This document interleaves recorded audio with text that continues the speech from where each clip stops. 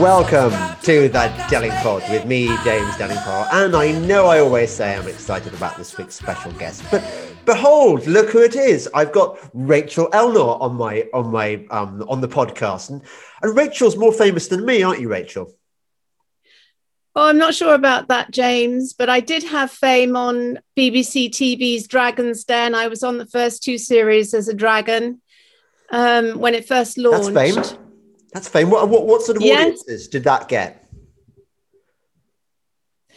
Well, I mean, it went worldwide, so it was licensed in a lot of countries, and I mean, it's one of the top business shows in the world, really, Dragon's Den. So it was quite a nice thing to be in the beginning of it when they actually created the concept, you know? Yeah. Was it presented by the same guy in the beginning? What's his name? I forget. I don't watch the BBC anymore. I've kind of erased it from my consciousness. But Evan Davis. Evan Davis. Yeah. He's the sort of narrator of it, and the dragons obviously change through the whole series. I think they're on series 11 or 12 now. Did you ever see the Harry Enfield piss take of Dragon's Den? Yeah, I think I did, and I think I was. There was a piss take of me on that on one of the comedy shows. They had one of the female comedians playing me. Oh, did they? Was it accurate? Was it flattering? It was just bizarre. You know, it's just bizarre to see something like that. Before we move on to the stuff that interests me far more, actually, I wanted to ask you, but the BBC, and Evan Davis. I mean, I back in the day, I used to do a lot of BBC stuff. That was the stage of my life where I still thought it was treating with the enemy was a kind of sensible thing to do, and that, you know, you could use the medium to get the word out, and it had reach, and also at the time I didn't realize quite how evil the BBC was. And I don't think it's a new thing. I think the BBC has always been evil. I think it's always been a branch of the security services and the deep state. I think it's just toxic beyond measure. But at the same time, I've worked with BBC people, Evan Davis being one, and another one, Jeremy Vine. These people are personally very charming and professional, and they're good to be with. But would you agree with me that there's something toxic about the BBC, in as much as even if you're one of the nice guys, it's a bit like, you know, you could be the nicest person in the world, but if you're attending, I don't know, satanic rituals, it gets to you after a while. I mean, do you share my view on the BBC? Do you see what I'm getting at? Well, the thing about Dragon's Den that we didn't realize when we were filming it is that 95% of what was filmed ended up on the cutting room floor. And so it was so heavily edited and highly manipulated. And I realized afterwards that I was part of an education amongst the general public, and in particular children, about a very ruthless way of doing business, which didn't reflect at all what was actually filmed. And so this hard-nosed, pinstriped, ruthless, cutting business people, and actually that wasn't the truth of the series at all. We were very supportive, helpful, giving marketing advice and tips. All that was cut in favor of the irritable comment that you made, because they would send someone in and you all wanted to go home, and they'd send in some disastrous person at 5:30 just to trigger you, you know, in a really hot studio. So it was very manipulated, and of course we sort of fell for it. Yes. I do feel a little bit of shame around my responsibility in creating this persona, this archetype of business dragons, which is not a true reflection of the real world of entrepreneurship. That is really, really interesting. So in other words, the viewer looks at Dragon's Den and thinks that the dragons are the ones in charge. And okay, Evan Davis is a kind of the intermediary between the dragons and the viewer, as it were. And then there are dragons, these all-powerful, uber successful businessmen and women. And they're like masters of the universe. But in fact, you were being used as much as anybody because they were finding ways of winding you up to show you at your worst so that you could be dragonish. Is that correct? Yeah, absolutely. I remember the producer saying to us very early on, he said, I can't give you money because TV doesn't pay, the BBC doesn't pay. I can't give you power because you have no power over the edit. But what I can give you is fame. And you could see the sort of egos light up. Just a second. I've got to let my wife in. She's stuck outside. Hang on. I'll come back. Okay. This, by the way, Rachel, is all part of the kind of homespun charm of the podcast. Well, you're probably familiar with some of the details. Like some people say to me things like, oh, and you need to get yourself a blah, blah, blah camera and you need to sort out your lighting. Well, I'm kind of aware of this, but at the same time, if I had people doing this stuff for me, yeah, it would be fine. But given that it's me, I wouldn't know how to transfer images from a camera to a, thing to make the. So I just think, until I can afford a production crew, I'm just going to do this homespun thing. And do you agree with me that I think the background of the countryside, even though it means I'm backlit, is nicer than the grey shutters you saw on the Naomi Wolf interview?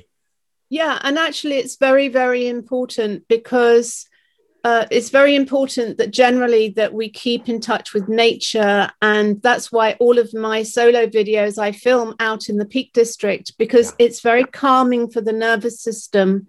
And one of the things that the powers that shouldn't be are trying to do at the moment is create a huge amount of dissonance. And they're trying to make our nervous system constantly on edge or activated. And they're deliberately creating dissonance for that reason. So it's very important that we keep in touch with nature, and even just looking out of the window and seeing a blue sky and a tree or having some greenery in your home is very important. It's very calming for the nervous system. And we have to really practice that to stay in our center at the moment, because we are being bombarded with activation, fear-based activation.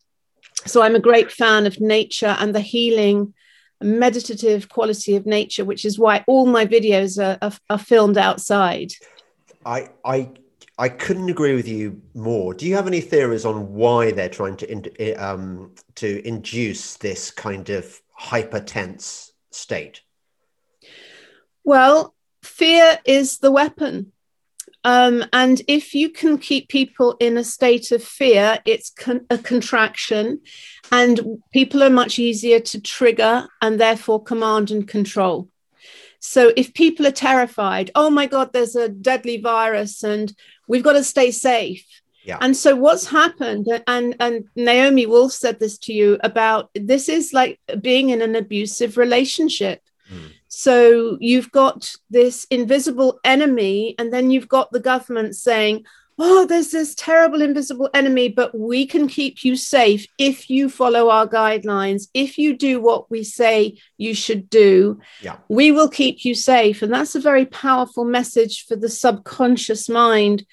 And unfortunately, what's happening is that people are being led over like lemmings over the edge of the cliff, because they trust the government, because we've been brought up to trust our government. We elected them, so we trust them. But we don't realize, most people don't realize, this isn't a government. These are puppets that have been put in place by the global elite, the corporate elite. And the whole thing has been highly manipulated. So Boris Johnson is on the payroll of the World Economic Forum. There's no doubting that, along with people like Justin Trudeau, Biden. They're all puppets. They're all the sales guys you put in the car showroom to convince the punter to buy the car. Yes. And they're just front men for a much darker force on the planet. And most people are completely unaware of it. Yes. Well, how did you become aware of it? Well, the thing is, my background is obviously business and entrepreneurship, but the world of enterprise and entrepreneurship is very different to the world of big corporate business. And that big business world, the world of stock markets and ruthless MBA CEOs and finance directors and venture capitalists, they are highly strategic and utterly ruthless, utterly driven by money and power. And what we have on our hands, and I quickly realized this when I read The Great Reset, the book by Klaus Schwab, and I realized, oh my God, this reads like a SWOT analysis. I've read many business plans, and I trained in accountancy for 7 years before creating my own business. So I've read many business plans over the years. And when I read The Great Reset, I realized that it was a SWOT analysis of all of the key aspects of modern life. But what was missing from that book, because the book says we have to act and we have to act now. But in that book, there are no recommendations for the action plan. And I realized when I read it, oh my God, there's a second book, which is a manual that we don't have sight of. And that is what has gone into worldwide governments. And that is the strategic plan that has been laid down by the World Economic Forum for what all the governments should follow to solve the problems highlighted in the Great Reset. And that is when you start piecing this together and you realize that this has been engineered by ruthless, heartless, actually quite satanic psychopaths, you start to realize we're in deep trouble. Yes. Tell me, what is a SWOT analysis? Strengths, weaknesses, opportunities, and threats. So in the Great Reset book, Klaus Schwab looks at every sector, every aspect of modern life, and he just does a SWOT analysis. What are the strengths, the weaknesses, the opportunities, and the threats? Right. And one of the big threats, if you read that book, is the people getting out of control. And they cite the riots, the Black Lives Matter, George Floyd riots, and the Extinction Rebellion. And you can then start to realize that all of these mass events were engineered specifically to create the fear amongst governments that a form of mass population crowd control was needed, because otherwise the governments would lose control of the people. And they've also persuaded the governments of the world, and I'm convinced of this, that the big problem is overpopulation, that there's too many people on the planet, and that there needed to be a strategic decision that would cull the numbers of people on the planet to save humanity. So there is a messiah complex going on here. And if you've ever trained in trauma, you know about persecutor, victim, rescuer. So this has been sold in, and I'm absolutely convinced of it, that there's a messiah complex going on here, like Bill Gates being the messiah, saving humanity. We have to save humanity. And we have to save humanity, there's going to have to be some strategic decisions, which are difficult medicine, but they're going to have to be taken because that's the only way to save humanity. But the truth of the matter is, the problem on this planet is not overpopulation. The problem is that the lion's share of resources are held by a tiny percentage of the people. 1% of the people own 90% of the world's wealth, and they are gripping onto it. And they know that the only threat to that is the fact when people rise up, like in the French Revolution, and the people rise up and off with their heads. Yes. And they know what's coming if they don't act. Yes. There is, I listened to a fascinating podcast the other day about the the Russian Revolution, and about it was a sort of wake up call to the crowned heads of Europe, but also to the kind of, you know, the rich elites around the world, and it brought to a head their terror of the populace, of the mob, and you mentioned in your analysis of Klaus Schwab's book, that fear of the civil unrest. That's the core of it, isn't it? So that is a clue as to how ultimately we can defeat this enemy, if we are going to manage to defeat them. Is this a new direction for you, or have you been thinking about this for a long time? Well, when the whole COVID thing broke, I was in that place of fear, and I thought, oh my God, this is terrible. And what if my children die? And I better comply. And I kind of went along with it. But then people started to send me things. And the first thing that I got sent was a SAGE report, a leaked SAGE report. Yeah. And my friend said to me, read this. They're trying to manipulate the levels of fear. And when I read it, I said, this can't be true. This must be fake. Our government can't be doing this. And she said, no, this is true. So I started to question, and then I started to see what they were doing to small businesses, which is very much my world, small business. I was in horror at what the government was forcing small businesses to do, the nonsense of perspex screens and people wearing visors and one-way arrows around your shops and all this signage. And I very quickly realized that they were using, because see, people think the Conservatives is the party of business. It's not.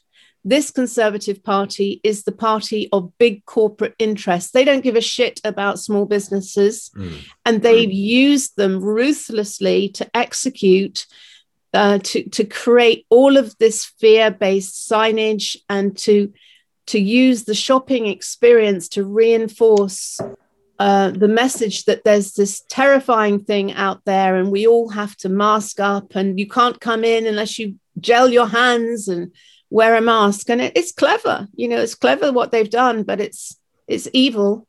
Yes, yeah, it is. I would use that word as well. But it's really good, Rachel, that you're on our side, because actually one needs people with a bit of public profile. Because, you know, I mean, we are an incredibly celebrity driven culture, aren't we? But a lot of people kind of see somebody on TV and think, well, they must know what they're talking about because they got on TV. But you're quite alone. I mean, there's not many people like you who are speaking out on this. I think that other dragon woman, what's her name? The other one, you know, Deborah Meaden. Deborah Meaden's on the wrong side completely, isn't she? She's been massively pushing the jabs and so on.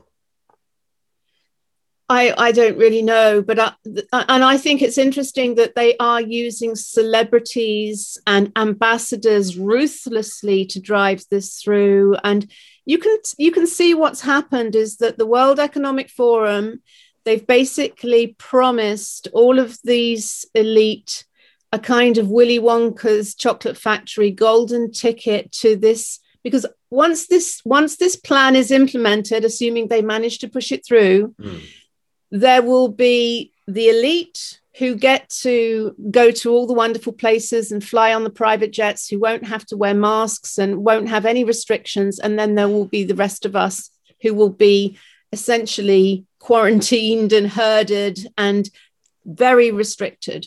Yes. And so they've clearly promised this elite, this Hollywood elite, and all of these ambassadors, people like Tony Blair, they're obviously bankrolling them, and they're promising them the golden ticket to be part of one of the people that gets to go.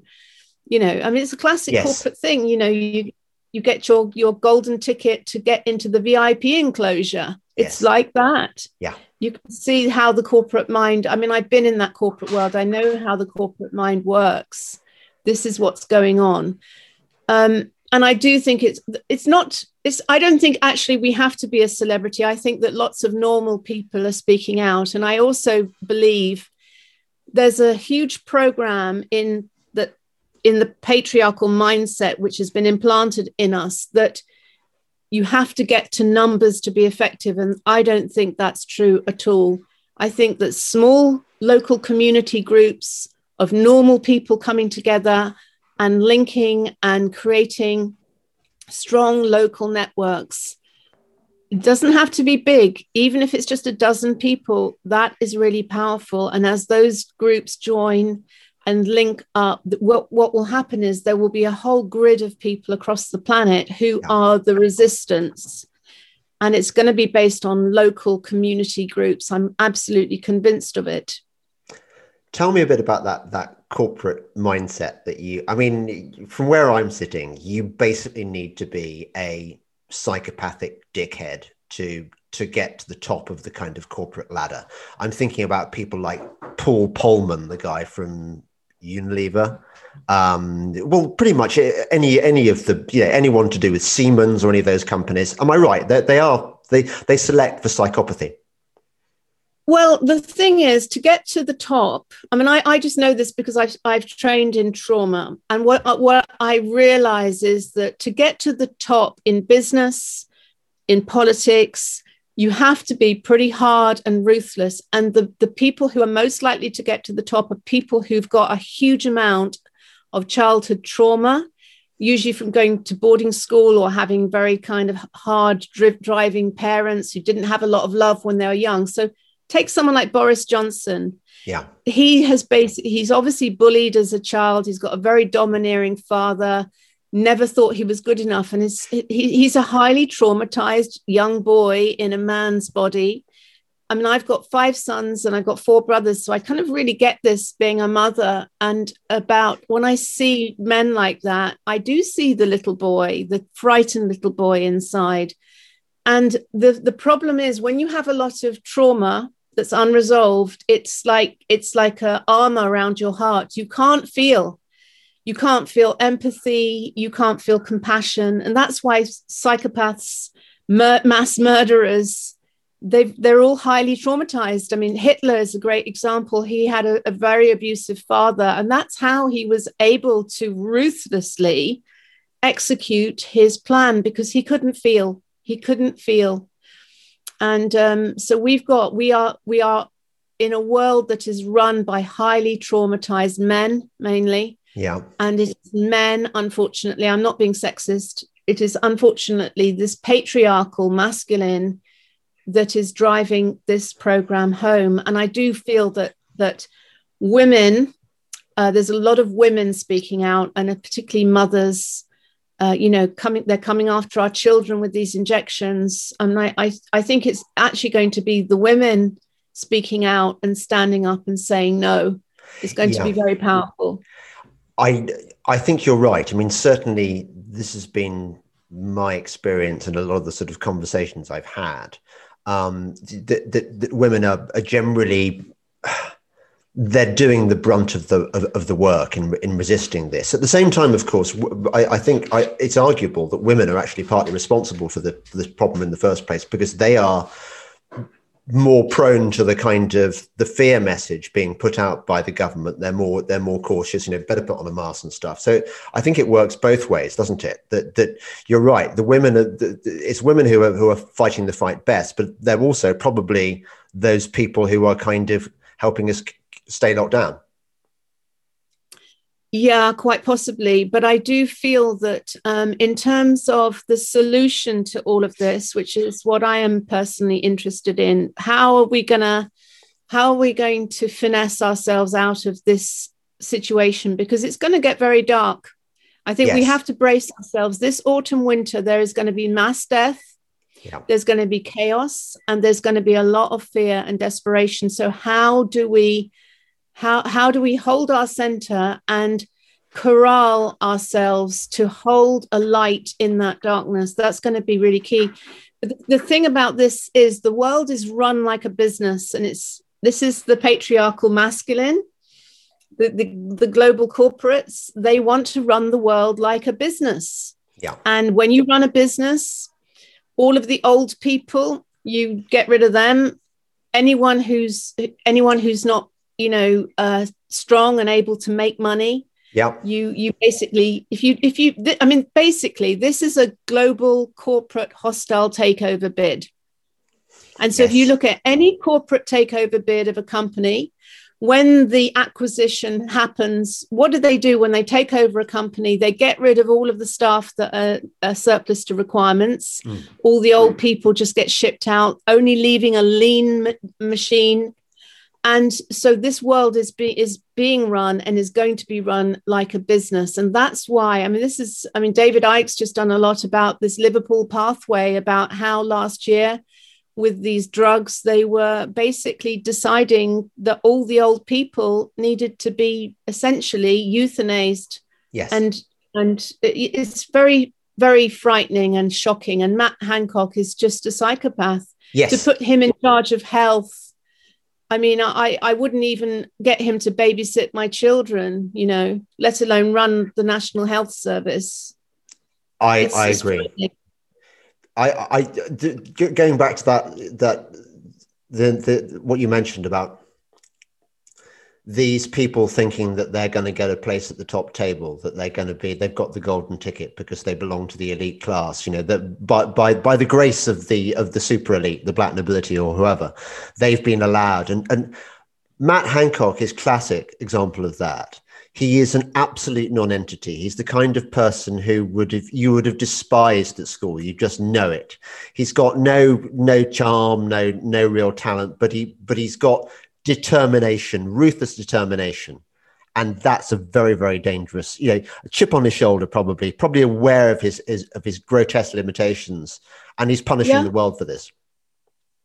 And these people are really good liars. Boris Johnson, Matt Hancock, Biden, Trudeau, they're all really good salespeople. Fauci, they will say whatever it takes to get the deal done. Yes. But the interesting thing yesterday, I was watching, I don't often watch mainstream media, but someone said to me, watch last night's presentation with Boris Johnson. Now, the interesting thing about that was that Boris Johnson, he's looking very grey. You can see in his grid the strain of what he's having to hold. When you listen to Chris Whitty, you could hear the fear in his voice, the dissonance in his voice.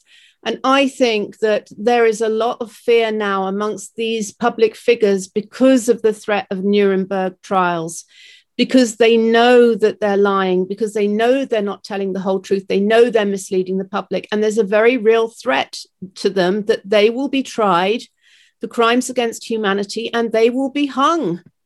I could hear that in his voice yesterday. It was interesting.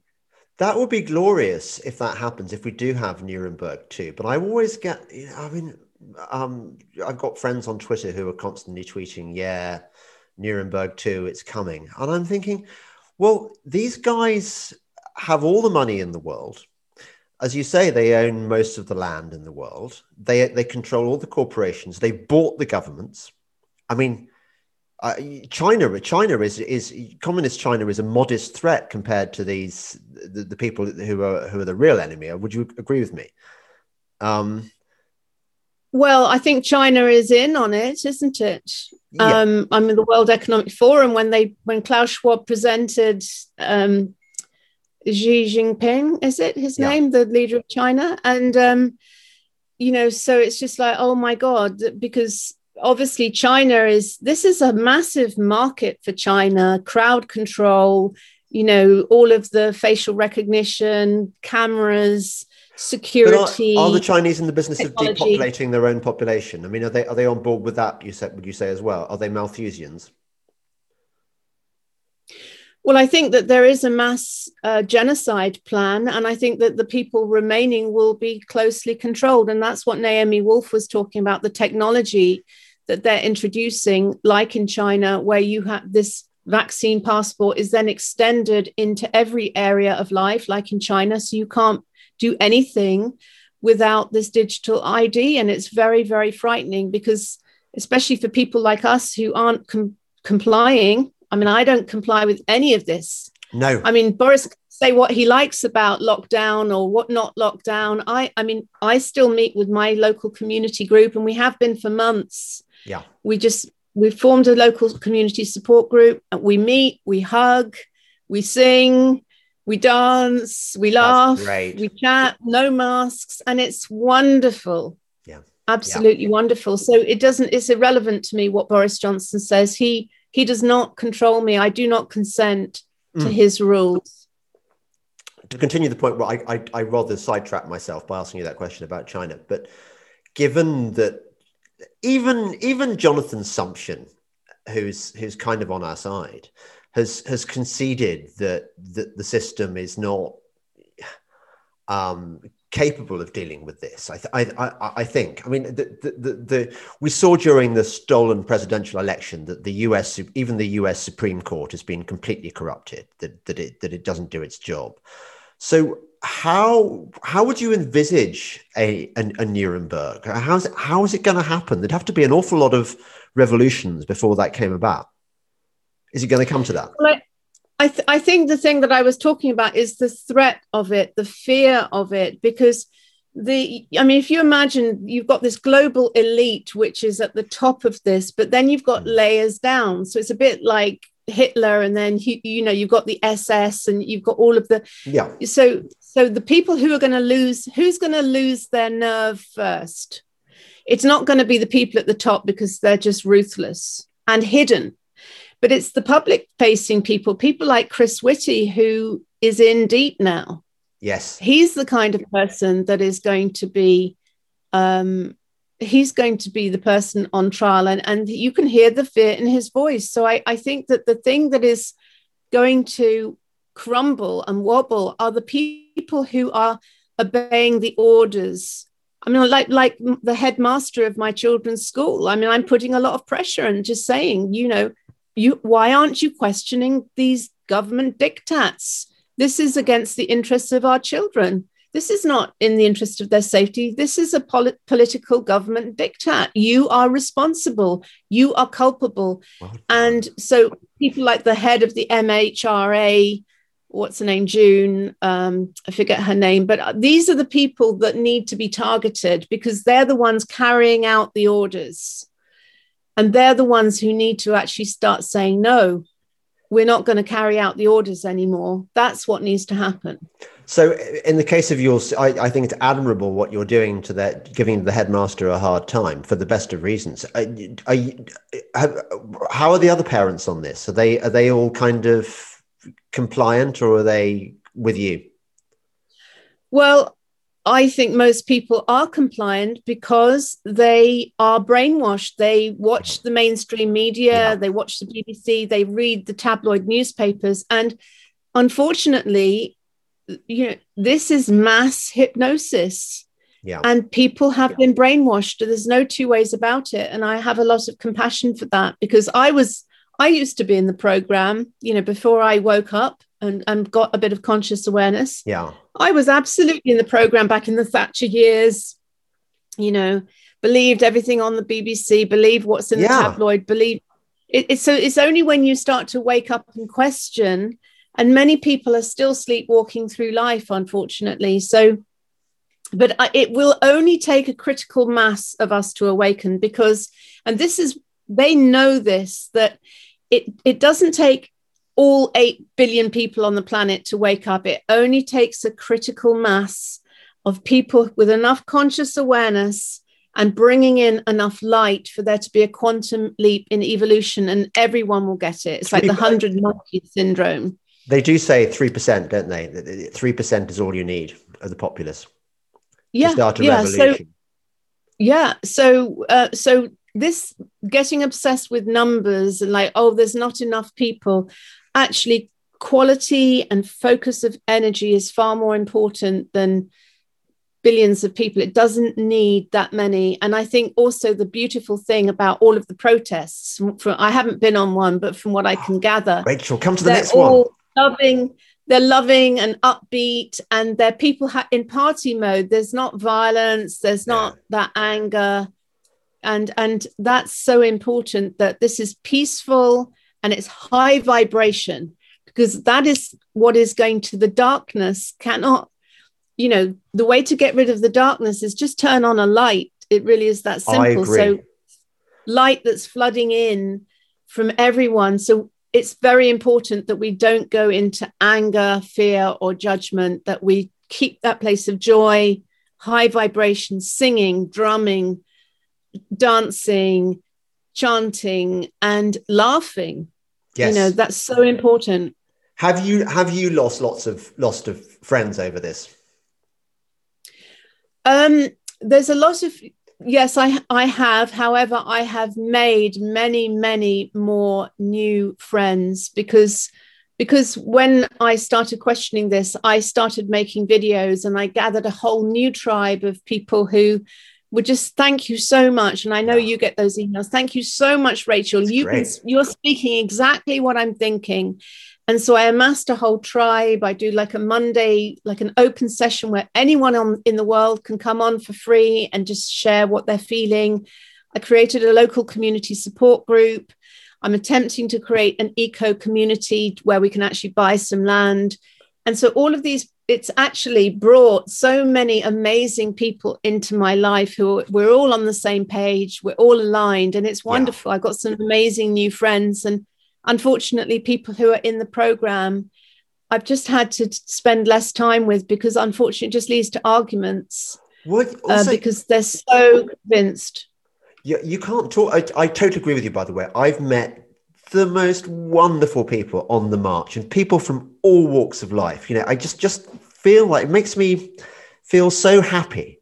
I have to say, quite a lot of them are salt of the earth kind of working class types rather than people from my own educational background. Because I think people from my own educational background have probably bought into the system too much. Like you, the Thatcher years and for many years after, I was a mainstream media journalist. I believed everything. I trusted the system. I think most people do because we've been conditioned to believe everything that you can trust the newspapers. If it's not in the newspapers, it's probably not true. The newspapers don't lie and stuff. And it's been quite an eye-opener for me discovering this new world. And once you discover it, it's very hard to talk to people who don't get it because they think we're mad. The thing is, just follow the money. Just look at who funds all the fact checkers and look who funds like Johns Hopkins University and Bill and Melinda Gates Foundation and Big Pharma and just look at the strategic partners of the World Economic Forum. They are Facebook and Google and Reuters and AstraZeneca and Pfizer and Bill and Melinda Gates Foundation. It's so obvious. Yeah. It's so obvious that this is just a strategic corporate global takeover bid that has been masterminded by the World Economic Forum, and it's being relentlessly bulldozed through. And all of the media is owned. All of the mainstream media is bought and owned by that small group of strategic partners. And they are just relentlessly pumping out the corporate message that fits, and anything else is silenced, dumbed down, removed. I mean, I noticed Naomi had been removed from Twitter, completely deplatformed. Yeah. It's outrageous what's going on. It is outrageous. And at the same time, here I am smiling. It's only because I agree with you. It's so important that we keep our spirits up.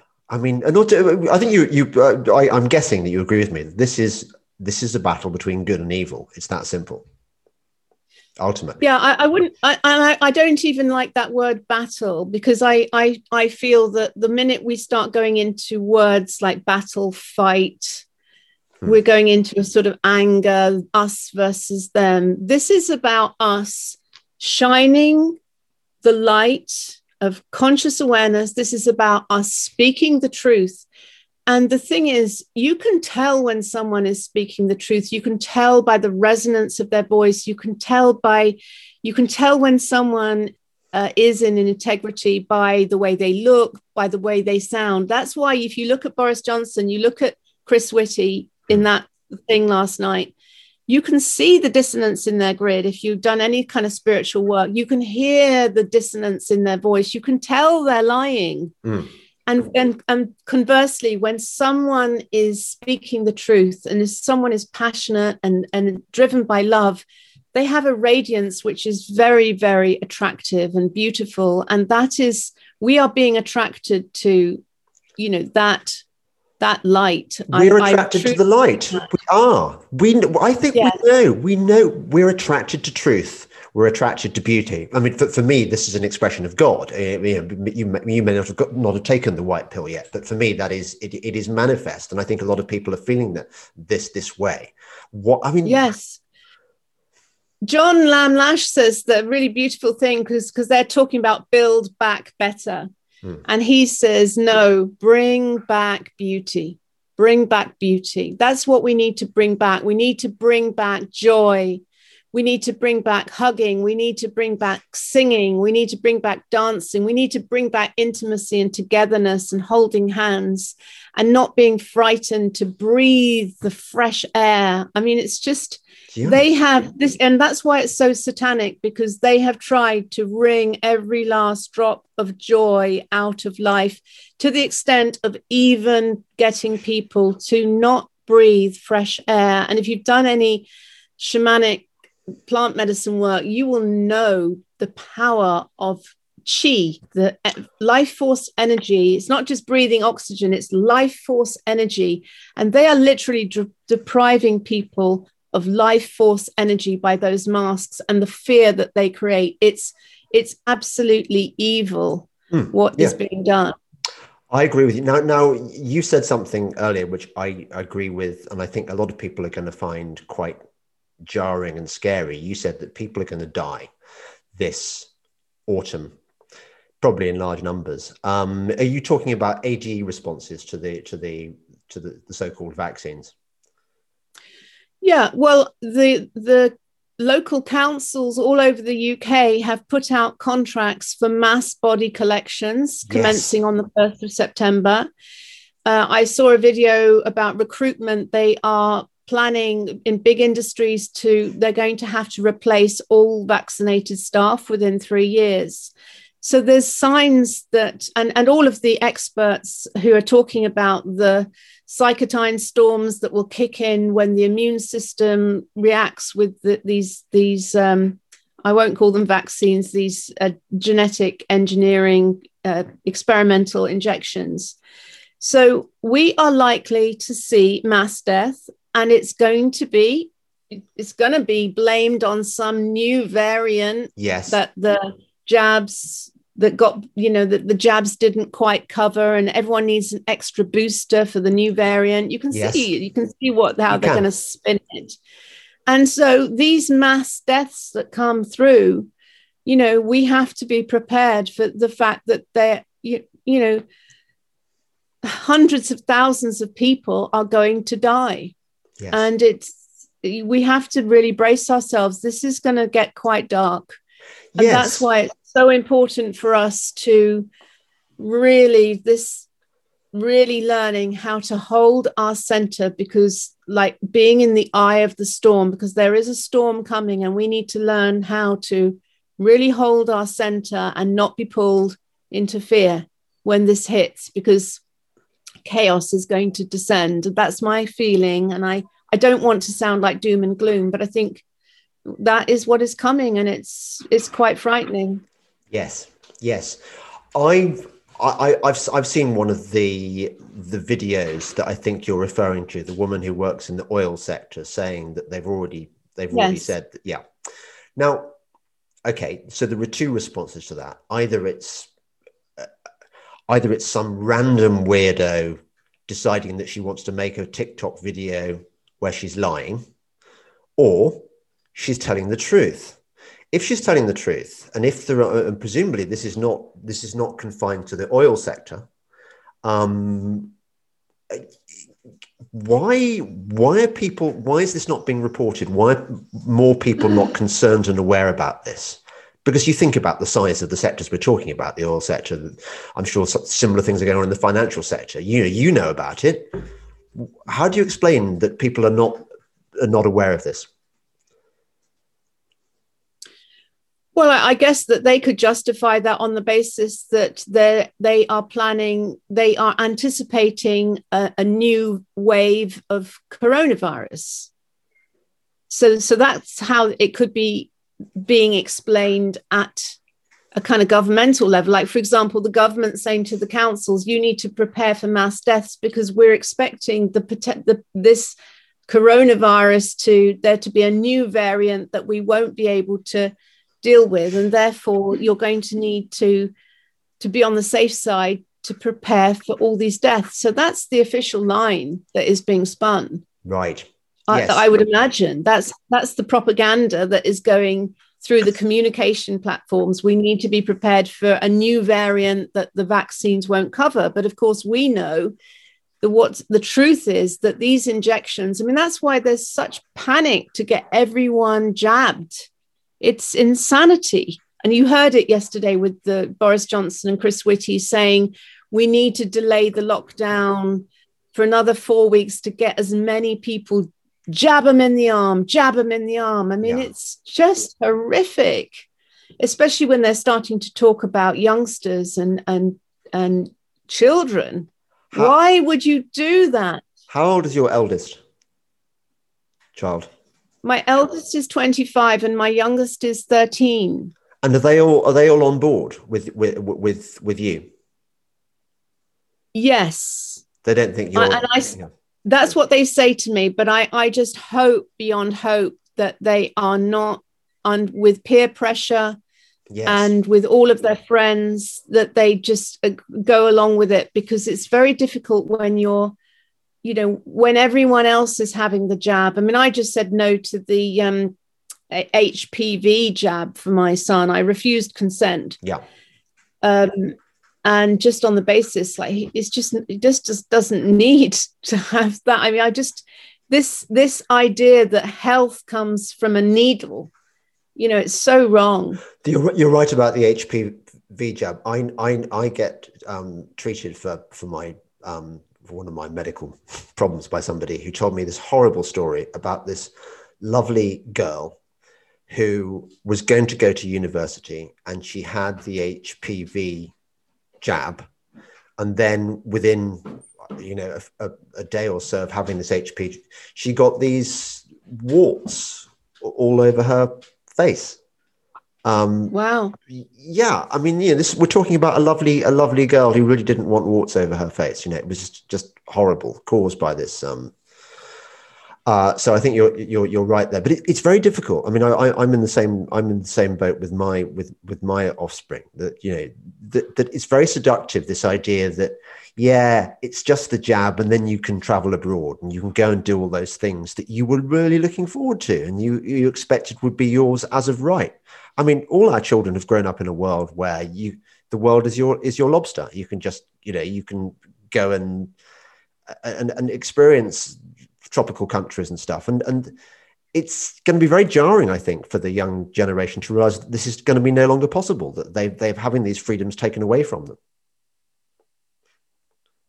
Yeah, well, I personally gone through a lot of personal grieving, because I look back on those, and I feel so lucky to have lived through the years where travel was very easy and cheap, and able just to fly all over the world and visit all these places.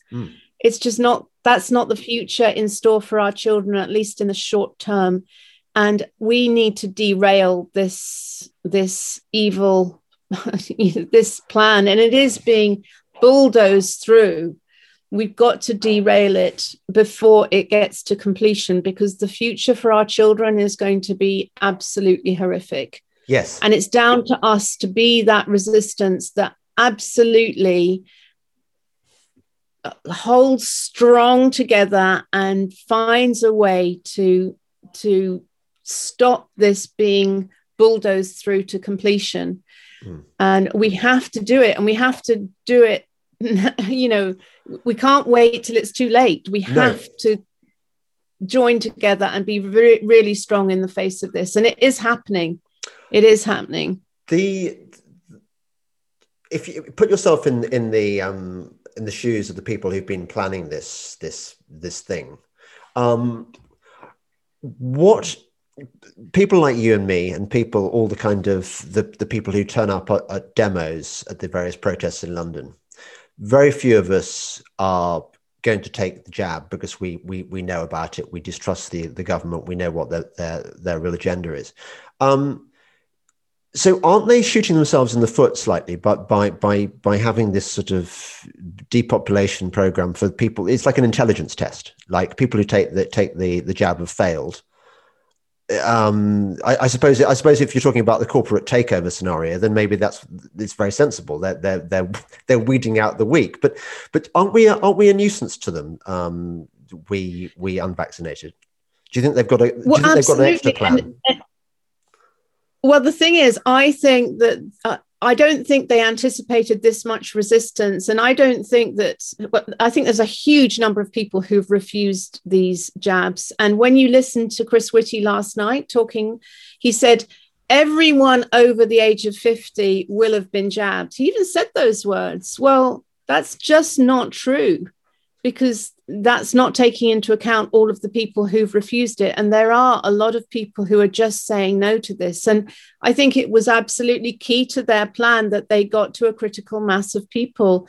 And I think that they got to a lot of people early on. But the fact that they've got to the lower ages so fast shows that there's been a huge amount of non-take up.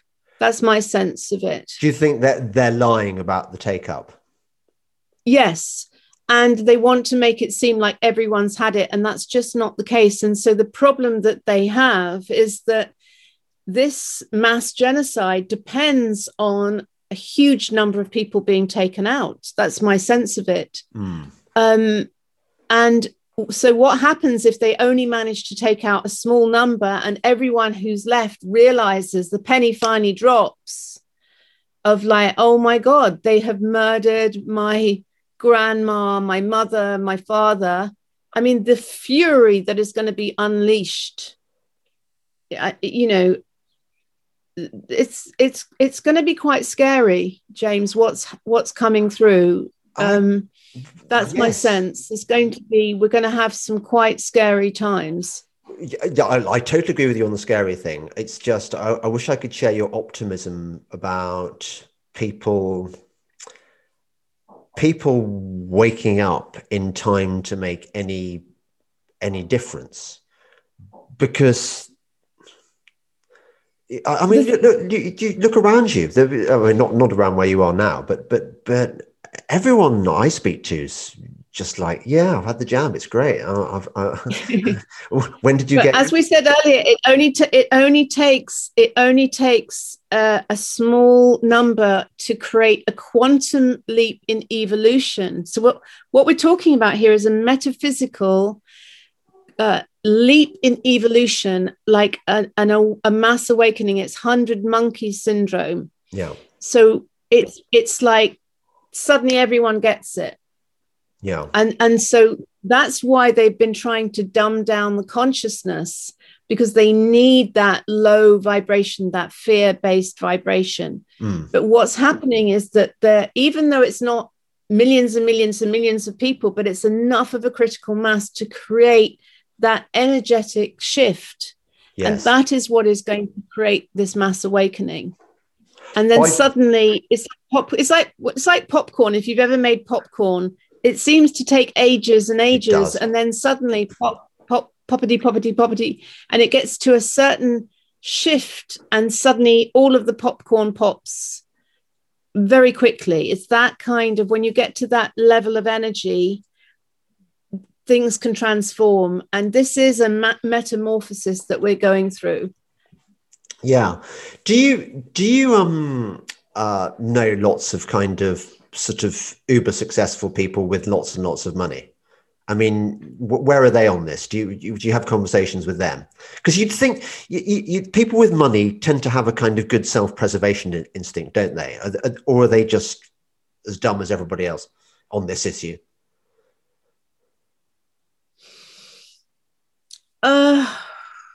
Well, I mean, to be quite honest, I'm in a very different world these days. I'm in the kind of real world of real people. Yeah. And I don't even think that like success anymore, that definition of success, to me, that isn't uber successful. Someone who just managed to them as terms of convenience. Money. Yeah. So, I think there are lots of people who have probably insulated themselves from the mass and the issues. A lot of people have probably just insulated themselves from what's going on, I would say. and who just aren't interfacing with it. But I've made it my business to interface with, with the masses on this. Yes.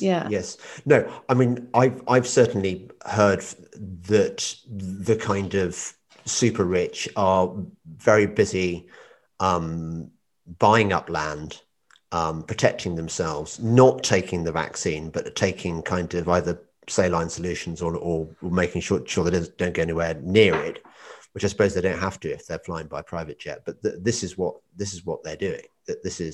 They're preparing. Yeah. Well, another interesting thing is an ex-partner of mine is a super luxury designer, so designing homes for the super rich. Yeah. And he was saying that the first thing in the brief is nothing to do with colors or marble kitchens. It is all to do with security, panic rooms, exit tunnels.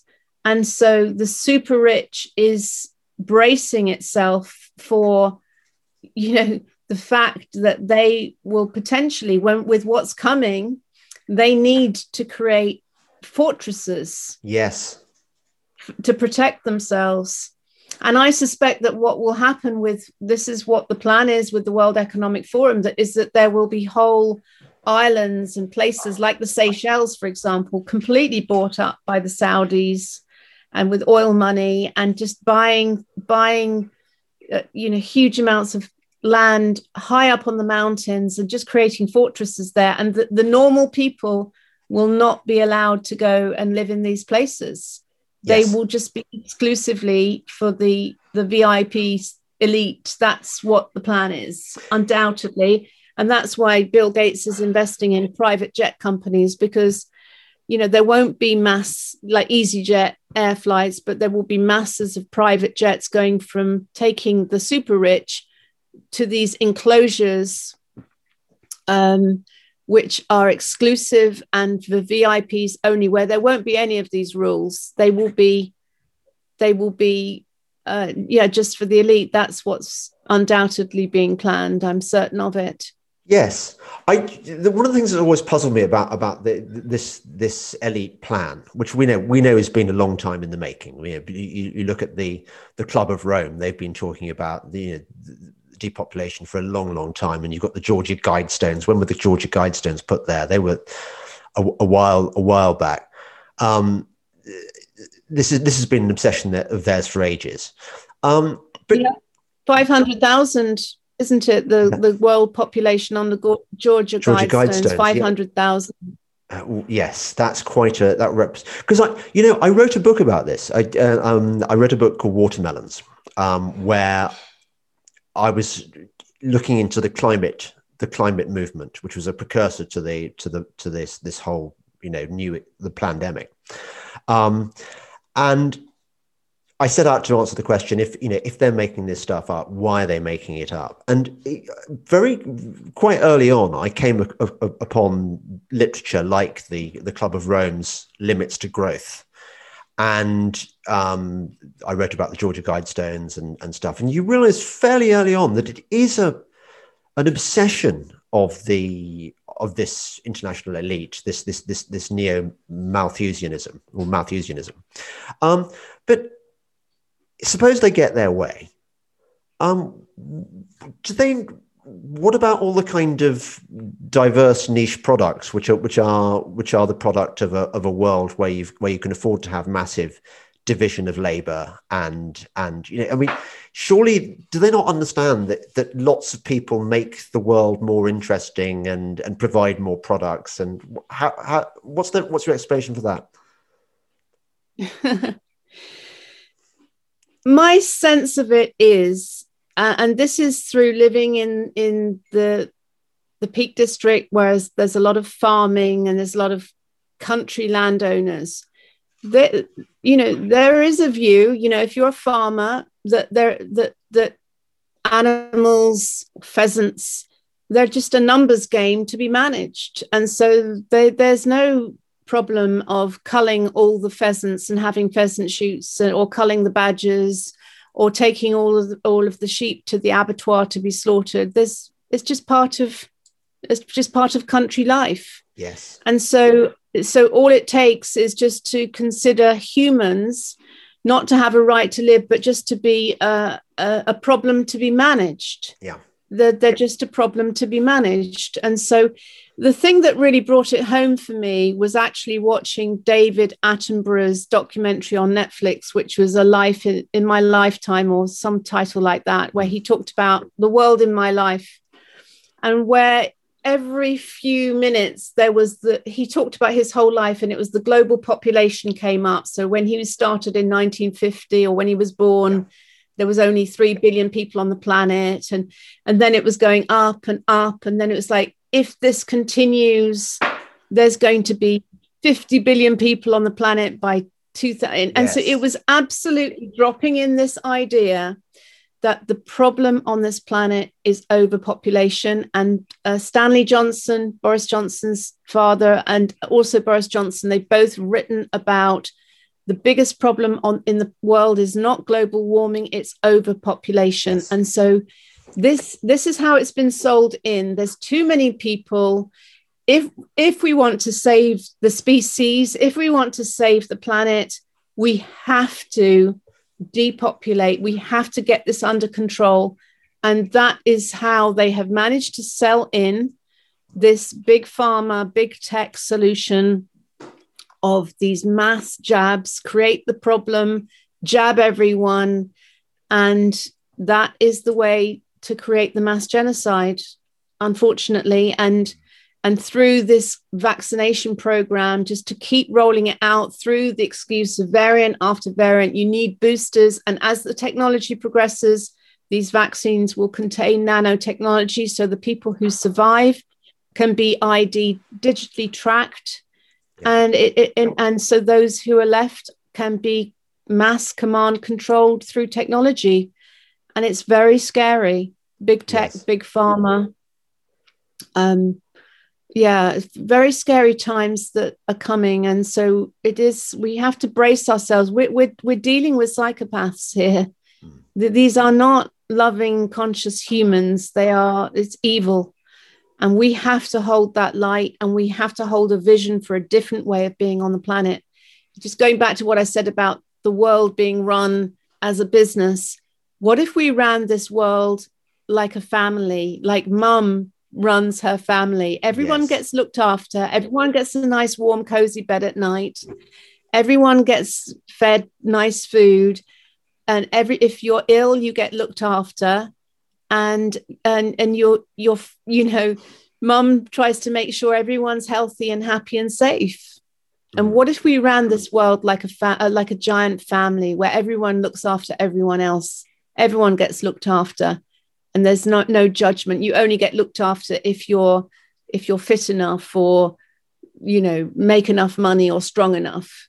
So this is what's needed: a complete shift in the way that we run this planet. And I think it is about bringing in the feminine, the mother, without wishing to sound feminist. No, I'm warming to your vision. And I think that's kind of a good way to end, isn't it? I mean, I'd love to. I think we should talk again, because I've really enjoyed talking to you, and you talk a lot of sense. And so sort of form community groups, just like. Yeah, and you know what? From a nervous system point of view, we talked about the nervous system. It's very calming to the nervous system to know that you have got local people, not through a screen. You've got local people that you can call on, that have got your back, and you can rely on. And so with our local community group, we meet every week, and we know that if they pull the plug on all the technology, doesn't matter. We can still meet up. We've still got our support network. And that is very calming for the nervous system. And I'd also recommend everyone gets their base survival needs covered off. Find your local suppliers of organic food. Make sure that you've got your basics of energy, water, survival covered. Because if they do decide to pull the plug on money, on the internet, on food supplies, that goes the base survival needs. It's very important to make sure your base survival needs are covered, because that is a very potential vulnerability for all of us if the food supplies are pulled in some way. Well, so, yes, I know. Well, we're on an island, which doesn't help, does it? I mean, well, a lot of people are growing their own vegetables, and find your local organic farms, find your local suppliers. I mean, I've been getting organic vegetable boxes delivered, and there's local cooperatives of organic farmers, and find these people and get these support systems in place so that your base needs are covered, and you've got your local community support groups, so that there's people you can call upon that are on the same page as you. It's very important that we're not isolated and alone. And now's the time to create, if you're not part of a local community support group, go to Stand in the Park on a Sunday morning. Those are great places to meet amazing people. Those Stand in the Park at 10 a.m. in your local park. Usually there's a group near you. Or form your own group just through, local notice board, or, I do all my groups on Telegram, which is the best channel now. I've completely left Facebook, WhatsApp. I still use YouTube, but I've been banned on there a couple of times. So it's all backed up to Odyssey. We have to use these other communication channels. And I think Telegram is it's not perfect, but it's the best of the bunch at the moment. Yeah. No, I agree. That's it's been. I'm so glad we had this conversation. And Rachel, I'll put your links up on. You can tell me what you want put below the Odyssey and stuff. And I'm useless, unlike you. I'm useless at business, and I keep forgetting, or not very good at plugging my product. So just to remind my beloved listeners, you can support me on Patreon and Subscribestar, and via the dellingpoleworld.com website, where you can buy your special friend badges. And Rachel, thank you again very much for appearing on the show. I've really enjoyed chatting to you, and I like your mullioned windows. Is it Elizabethan? So this house was built in 1652. It's actually Masonic, but in a good way. It's actually built to exact sacred geometry of the golden mean. It's a very powerful portal of energy. So the Masons, not all Masons were satanic, but the modern ones have used the metaphysical Masonic laws for evil purposes. But this is a very benevolent, beautiful house, and it's a real power chamber. So I was very lucky to have manifested it. Nice one. Well, it's been great talking to you. Thank you very much, and have a lovely rest of the evening. Yeah, bye-bye. Lots of love. Bye.